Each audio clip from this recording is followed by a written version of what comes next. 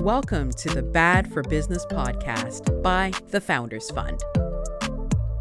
The Bad for Business podcast uncovers the real unfiltered stories behind the success of unconventional, disruptive, and downright bad for business entrepreneurs. I'm your host, Vivian Kay. Are you interested in joining a community of bad for business women identifying founders? If you're interested in getting access to funding, mentorship, and education for your business, visit us at foundersfund.ca to become a member. Let's do this. A note to listeners.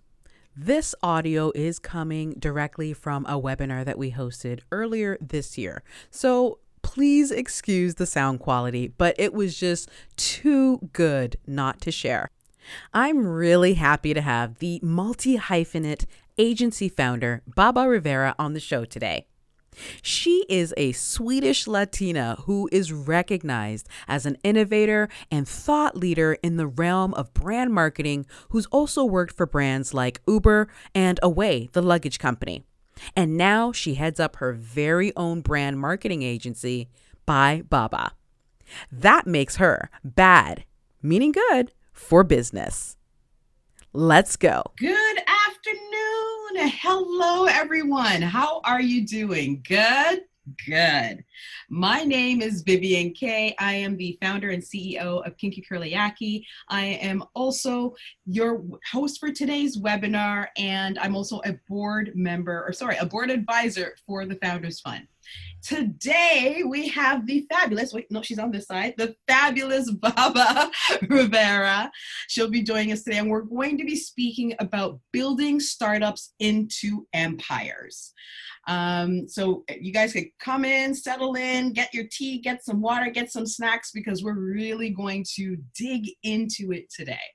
How are you, Baba? Wow, that's a loaded question these days. Yeah. When you're like, I've been working out of my closet now for the past 3 months, so I don't know how I am, but I think I'm good. You think you're good? Well, it's a fabulous closet, if I could say so myself. Yeah, I mean, it could be worse. I'm pretty happy to, look at my shoes and dresses while I work. So I'm just going to read your bio. Now, it's always awkward when people read bios while you're sitting right there. But so Baba Rivera is an award-winning creative marketing professional with experience working in fashion and tech in Stockholm, Berlin, and New York. Baba has experience with startups like Uber, where she launched the rideshare company in Stockholm, and Away, the well-known luggage company, and Away, the well-known luggage company.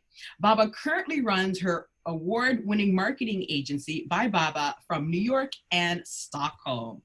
That is just fabulous. I saw your name. I was like, oh, I want to know who she is. Yeah, I'm so excited to connect with you, Vivian. And yes. Super honored to be here. And thank you for that wonderful introduction. I think that's why they asked you to introduce me, because if I would introduce myself, I wouldn't have made it so fabulous.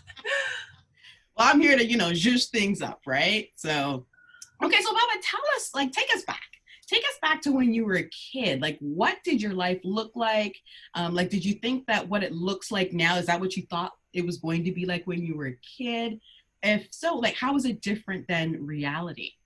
Yeah, I mean, I have spent so much time reflecting on my childhood lately, because it is interesting growing up as a second generation immigrant. I sort of call myself a Swedish Latina, which I don't think really is a thing, but I sort of made that up. I was born and raised in Sweden, but I grew up in a very Latin family. Both my mom and my dad are from Chile. They immigrated during the Pinochet dictature to Sweden for a safer place for their children. And actually, to this date, they don't speak any other language than Spanish. And I say that just to paint the picture for how Latin my household was.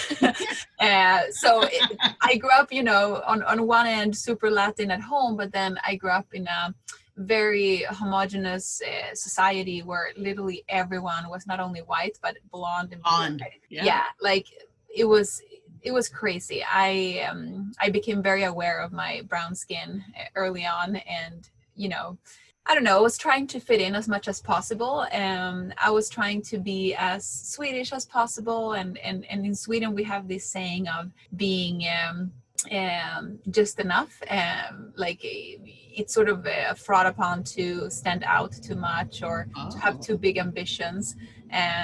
So everyone should be sort of the same. It's a very equal society. So for that reason, my dreams as a kid were very modest. I dreamt of maybe one day working in an office. That to me felt like the wildest dream. Wow. Because no one in my family or my family's friends had any office jobs. They were all, my mom was a cleaning lady. My dad used to paint cars and like do car repairs. Wow, that's like my, that's like my, no, seriously. That's, except I'm from Ghana. So, and yeah, okay, that's crazy. Go ahead. I mean, no, but you can relate to that. Yeah. Like, I didn't know what business was. I had never heard of the word marketing. I just knew of offices because during the summer breaks, I would go with my mom to her work because I didn't have a nanny. So I would go with her when she was cleaning offices. And I remember being so fascinated. I was like sitting in the chair and be like, oh, and like stealing the Post-it notes and then like putting Post-it notes in my bedroom. So I just dreamt of like one day working in an office without knowing more than that. Wow. So fast forward to today, running a business and having, a team and owning my home and having a walk-in closet in New York. Like, honestly, I don't think my dreams even like went that far. What do you wish you knew 10 years ago about yourself, about business? Sorry, 10 years from now? Yeah, no, 10 years ago. What do you wish you no. knew 10 years ago? So I think that things are going to be fine like that everything happens for a reason. I think now I live in such a sort of surrendering mindset. Obviously I still have really aggressive or like ambitious goals, and I put in the work, but I don't put in the worry. I think getting rid of the worry, I wish I would have learned earlier. I used to worry a lot, and I think I learned from my white privileged husband, like how to think like a more privileged person without worry. And I sort of, he inspired me in so many ways to take more risk and just ask myself, what's the worst thing that could happen? I love it. Thank you, white husband. Yeah, they do come in handy. So what's the best piece of advice you've ever received, and who gave it to you? I mean, I think my husband.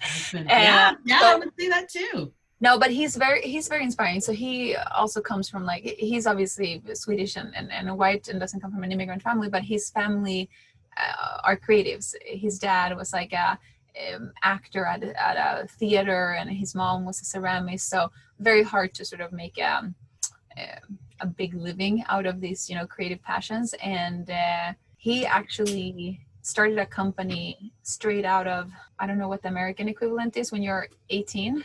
High school? Yeah, straight out of high school. And he always thought he would just do that for a little, like for 6 months or whatever as a fun project, and then go to college. And then the company ended up being really successful. It was acquired. He never went to college. He started another company, got venture backed, sold it to Shopify. Like, so he has done such an What company was that?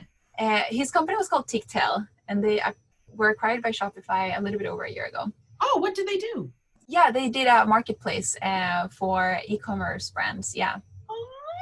Oh. So they were very much in the same space as Shopify, and then got acquired. Okay. Yeah, so he was always sort of an inspiration for me, and I think the way he sort of moved through life with so much ease inspired me, and he was very fearless. He took a lot of risks and was sort of okay with not everything having to be perfect. And I think that the best advice that he gave me was to sort of just start asking myself every time I find myself in these worries, that what is the worst thing that can happen? And more often than not, the worst thing is that you're still where you are right now. Like, it's very rare that you lose something. Let's say by quitting a job, the worst thing that can happen is that you it didn't work out to do whatever you wanted to do, and you get a very similar job to the one you had before, you're still there. You know what I mean? Or if you want to ask for a promotion and you don't dare to, the worst thing that can happen is that they say no and you're still in the position you have. You know, so it's like this mentality changed everything for me. Right. So tell us about the origins of Bye Baba and what led you to start your own agency. So I was working at Away before starting Bye Baba, and during my time at Away, and actually during my time at Uber too, we always found ourselves extremely frustrated with the agency world. I felt like we were always like pulling teeth to get what we actually needed, and we were oftentimes presented problems versus solutions, or oh, but that's going to cost more. It was always like an upsell or a problem for why it couldn't work. The startup world is opposite to that. The startup world is move fast, be nimble, do more with less, and be creative, and like a go yes attitude. So it was sort of like a little bit daunting sometimes to work with our agency partners. And so what happened was that I ended up building almost like an in-house agency for all things brand marketing in a way. We oversaw influencer marketing, ambassador programs, content, partnerships, campaigns, design collaborations. Like we had a huge umbrella of things that fell under brand marketing. I ended up having a team of 12, I think, towards the end before jumping to start my own agency. And during that time, I was getting a lot of questions from other founders of like, oh, how are you guys doing it at Away? Or like, how did you do that pop-up shop? Which agency did you work for that? Or which agency did you use for this or that? And we're like, we did it in-house. So, and I realized that most companies didn't have this sort of venture backing that Away did. Right.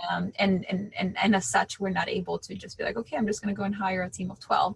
Right. So I figured there was an opportunity in the market to fill that gap of a more sort of modern day or next generation, if you will, agency model that tailored to the direct-to-consumer space. And it was also a space that I was very passionate about. I love fast pace. I love rethinking things. So yeah, I started Bye Baba with sort of that idea, and it provided me with a platform to innovate and create and collaborate with a lot of really inspiring founders. So when did you know you had something special with your work? Like, what was there a pinpoint moment in time that you were like, yes, this is it? I think it was the same moment that I also realized I was not meant to be an employee. They sort of go hand in hand. Yeah. Like I always say this, what do you call it? Like star talent or whatever. They're always the most difficult in your team.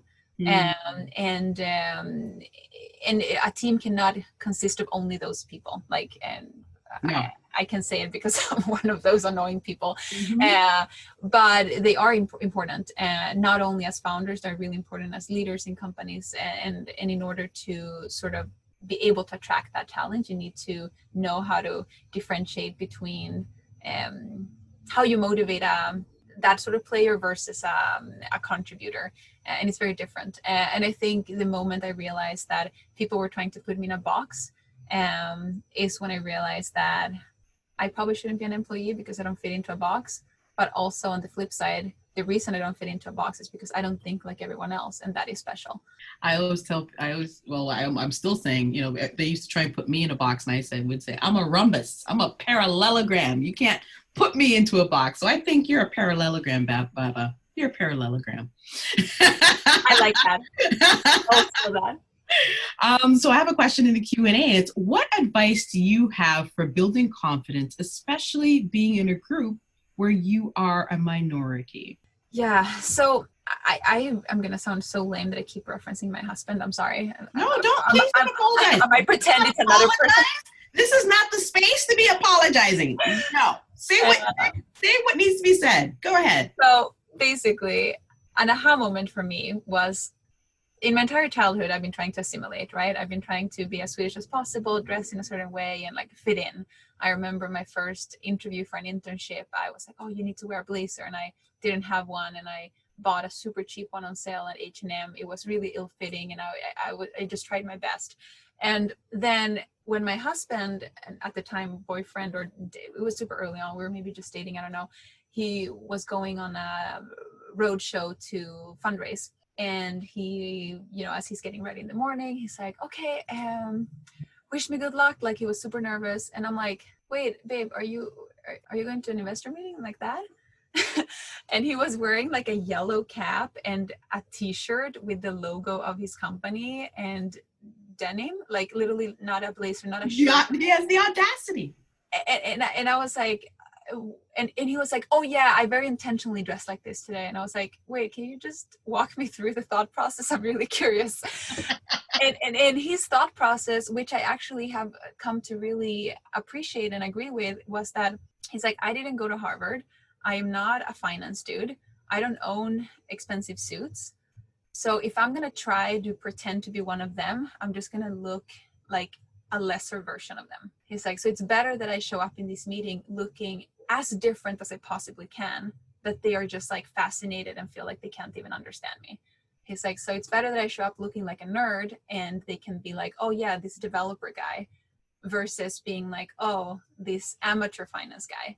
And I was like, that's a very interesting perspective. And I sort of love that. And I apply that in my career. I love to show up fashionable. I don't need to show up trying to look like everyone else. Yeah, in a pencil skirt and pumps or whatever. Like I've been doing fundraise calls during quarantine in my closet, and I own it. Like, yeah, this is my closet, and I do love fashion.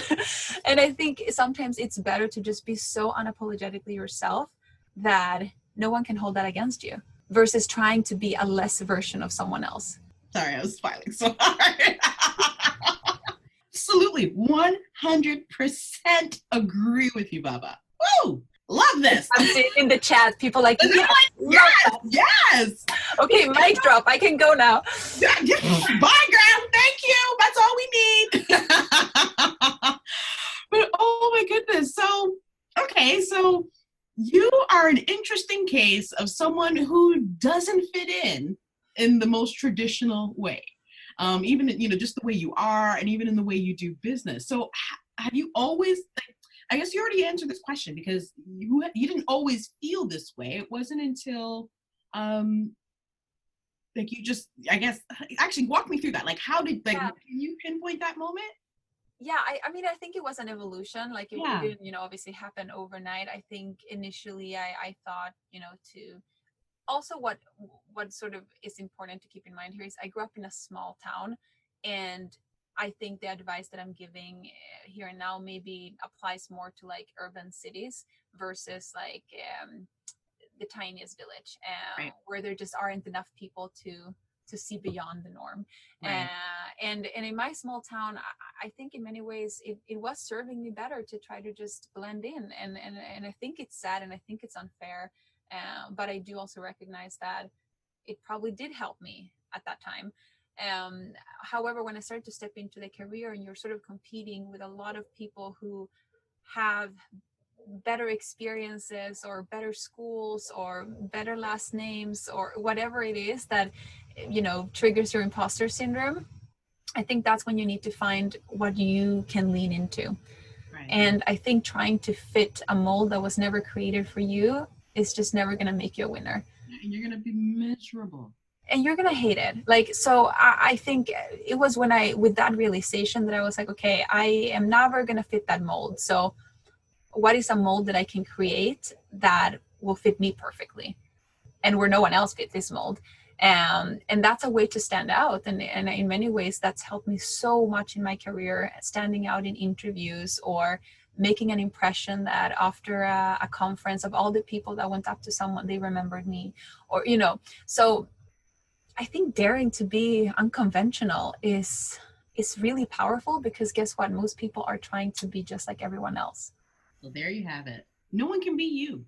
So you might as well be the best at you. Yeah. So well put. Yeah.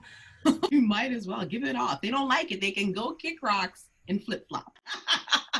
So you had some incredibly unique campaigns and activations for your clients. What is one that stood out to you that you're just like, I wish I could do it again and again and again and again?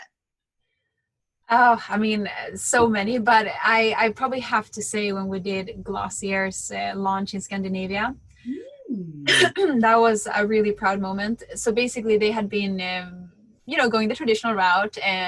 When a brand wants to launch in Scandinavia, there is sort of like the big agency that everyone goes to. They went to them, I think they even signed with them, honestly, and then as they're like going through the planning process, they're feeling like, oh, they're not really getting us. Got it. Yeah. So then they decided to like refocus on that agency doing more like the traditional press outreach and product seeding and whatever.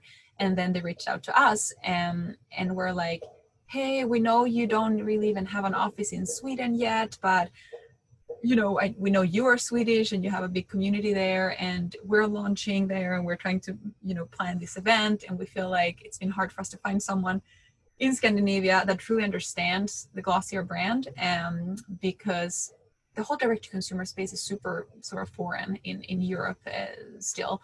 And this was a couple of years ago. And I was like, oh my God, this is like a dream project. Like I just started this tiny agency and I'm getting an inbound from Glossier. Are you kidding me? Like, sign me up. And then they sort of gave us the brief and the budget, and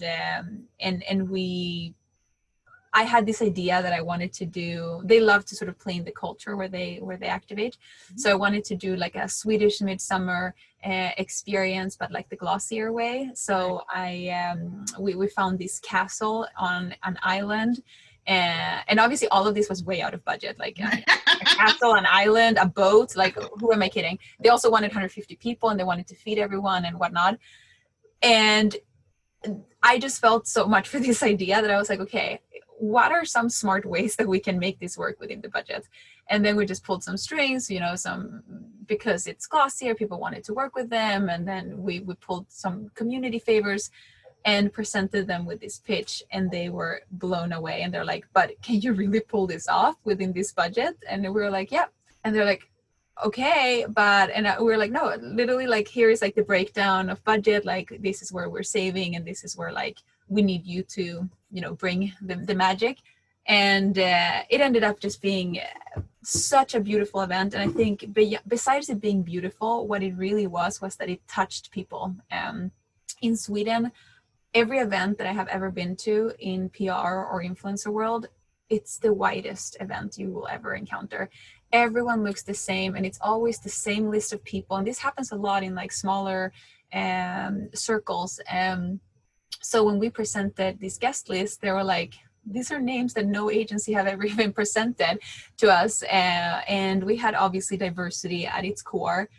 And the guests themselves, when they arrived, they were like I had Black women being like, wait, there are other Black women here? Women. They're like, this is the first time I'm at a fashion event or a beauty event, and I am not the only Black girl. And it just, a lot of friendships were created that night. Someone got a job from someone. Like, it was like became this like networking thing, and it was all sort of thanks to Glossier. And then people, wrote the most beautiful reviews, and sort of still thank Glossier for that sort of experience of feeling for the first time not like an alien in the country that they live in. I felt seen. Thank you for that. Thank you. That's yeah. Thank you. That was beautiful. This literally, I had tears in my eyes because I know that feeling. I know that feeling of feeling seen and being like you belong. No, and that was huge. And I think, obviously we did a great job for sure, but it also goes to say a lot about working with the right brands. I think that's when we were like, we need to work with the brands that want us for the things that we're good at. We're good at diversity. We're good at community. And we want brands to work with, brands who value that as much as we do. And Glossier is one of them. And not because it's trending. Yeah. Thank you. Okay, so you've talked before about the importance of brands creating experiences, especially in the age of digital overwhelm, especially right now. What have you seen recently that's impressed you, if anything? Yeah, it's hard to be super impressed during, these times. But what I will say is that I found it nice with brands that have acted real time. And I think, you know, I saw Outdoor Voices was doing this like dance parties now in partnership with ACLU for the LGBT community. And I thought that was really cool how they're like, okay, we're still like, we still are not safe to go to a gym, so let's, you know, dance virtually and still tap into like Pride, but the Pride parade is not happening anymore, so let's bring it to the homes. Like I'm impressed with brands being able to pivot original ideas into more timely, relevant executions. I think nothing is worse than brands who stick to their plan and calendar regardless of what's happening in the world. We definitely saw that. We saw that recently with, you know, the Black Lives Matter movement, brands who were still sort of running their paid ads for buying flip-flops or whatever. Like, nope, not the right time. So I'm generally have been impressed with brands that have been able to act quickly.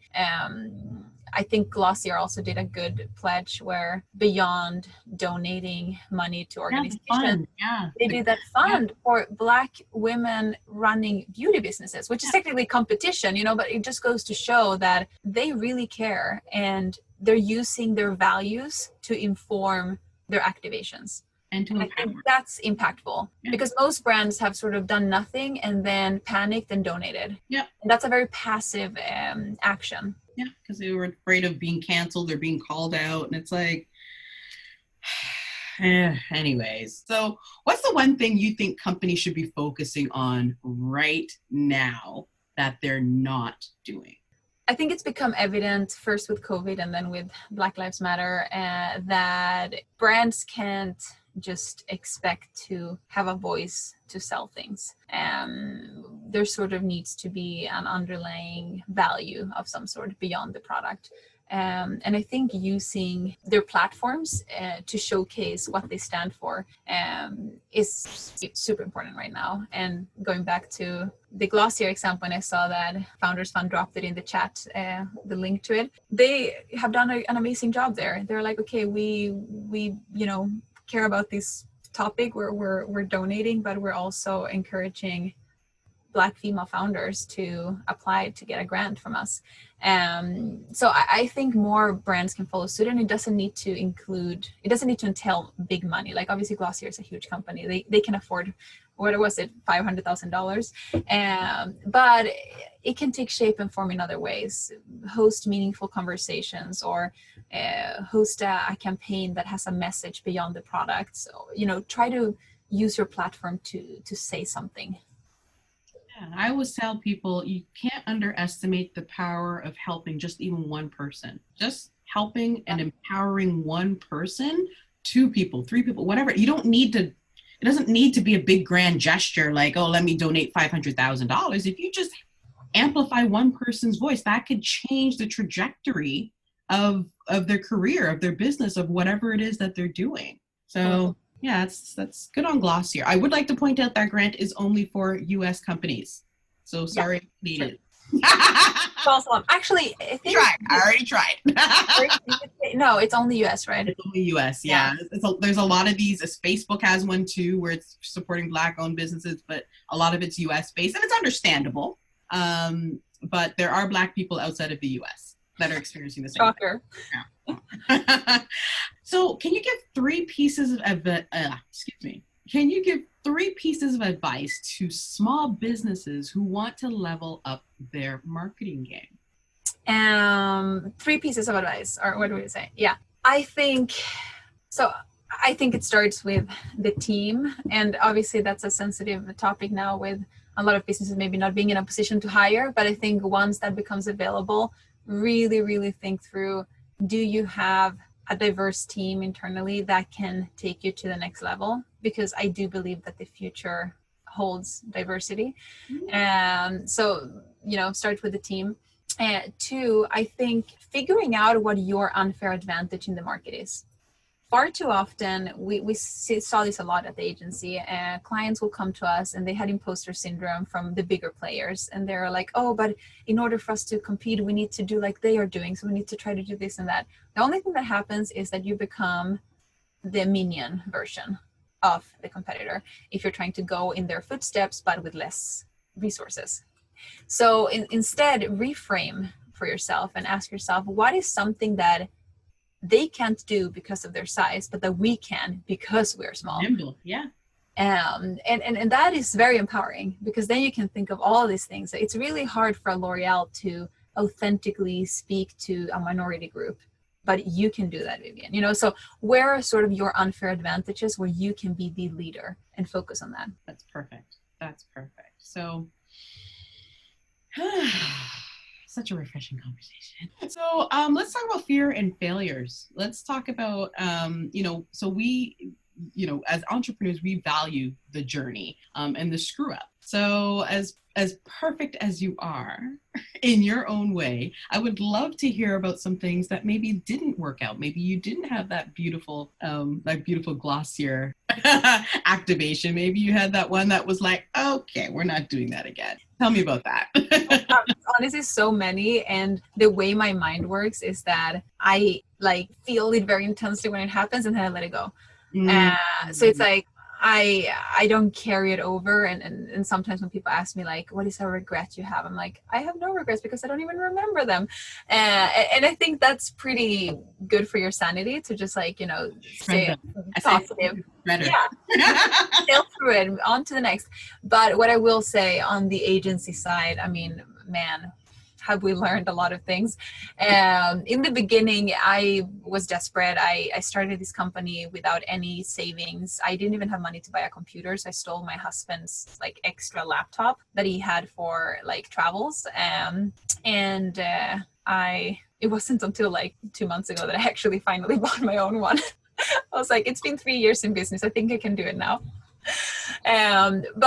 So I just say that to paint the picture that I was in a very vulnerable position, and I was taking a leap of faith without much cushion. And as a result, I needed all the business I could get. And sometimes I may be forced on clients that I should have sensed were red flags earlier on. And I think once you start working with things that are not a fit or that are too small for you, it attracts more small things. That's the worst part about it. It doesn't come isolated. So this project that sucks is going to attract other projects that suck. And that's problematic. So sometimes it's sort of the balance of, okay, you obviously need to be able to have food on the table and hopefully pay your rent, but what are sort of the strategic maybe decisions that you can take today that will get you to where you need to be one day? And sometimes that means taking a huge cut on payment on something, or accepting terms you otherwise wouldn't, but it's a great exposure opportunity. But as long as you know why you're doing it and you're not just selling yourself short. So with the Glossier example, I just wanted to create the best freaking experience. So our fee, what was left was not significant. But the team had a blast. They had the best time ever, so it was great for team morale. If anything, I could have wrote that off as employee morale. And it became the best case study for us. After that, we started getting inbounds from Ritual, from Outdoor Voices, from other big direct-to-consumer brands. So remind yourself that what you put out there is what you're going to get back. And being mindful with where you want to put your energy, because you attract more of that energy back. Yeah, I'm a big believer in what you put out. The energy the vibe that you put out is the vibe that you'll get back. So definitely. That's perfect. I have one more really good question. I want to be respectful of your time, but this is a really good question. Carla's asking, how can a white-owned biz like mine recruit diverse models, patrons, team members without making anyone feel like it's a token effort? Yeah. Very good question. I think it starts with bringing diversity into maybe the entire project and not just in front of the camera. It's hard when someone sort of suddenly wants to do it once and only on the visible front and not in the back end. So I think if you're hiring for a diverse cast in front of the camera, what can you do behind the camera? Can you work with a Black stylist or hair and makeup artist or a Latina photographer, or and it doesn't need to be that everyone has to be from minority groups. Like that's also not where we're going for here. I think just making sure that you're keeping that in mind in every step of the way. Another idea that I have had is we actually did this for a client. We had a client who was doing clothes for petite women, so sort of like shorter and tinier women. And a sort of common problem amongst that community is that they never felt represented in media, and because it's always tall women and so forth. And when they go to clothing stores, even extra small is too big for them.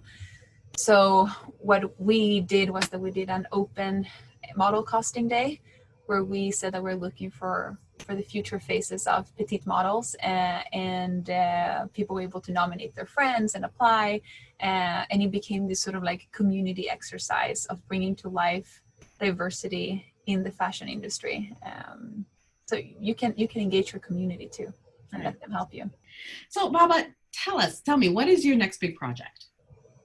My next big project. Okay, so this is not like announced anywhere, so spilling a little bit of beans here, but I am actually in the process of launching a new company, and I am beyond stoked. It's coming this fall. It has a big celebration towards the Latinx community. Doesn't mean you have to be Latin to appreciate it, but it will sort of be a moment to celebrate a very underserved and overlooked demographic. Absolutely. Baba, thank you ever so much. You have been an absolute pleasure to speak with. And in the chat, they're like, yes, girl, we love you. That you have a marriage proposal from Annie. Annie, let's get married. Tell me more. So I thank you very much. I thank you guys for joining us. And I thank you, Baba, for the generous, for for the time that you spent with us today. And I hope I'm going to look out for you with the. Yeah, we need to talk more. I feel like I can learn from you here. Yes, absolutely. So thank you very much, guys. Have a great rest of your Wednesday. Bye. Thank you. Bye. This has been another episode of your favorite unconventional and unfiltered business podcast, Bad for Business. We'll see you again next week, where we will be finding out the real stories behind the success of another Bad for Business entrepreneur. Be sure to check out the Founders Fund community at foundersfund.ca.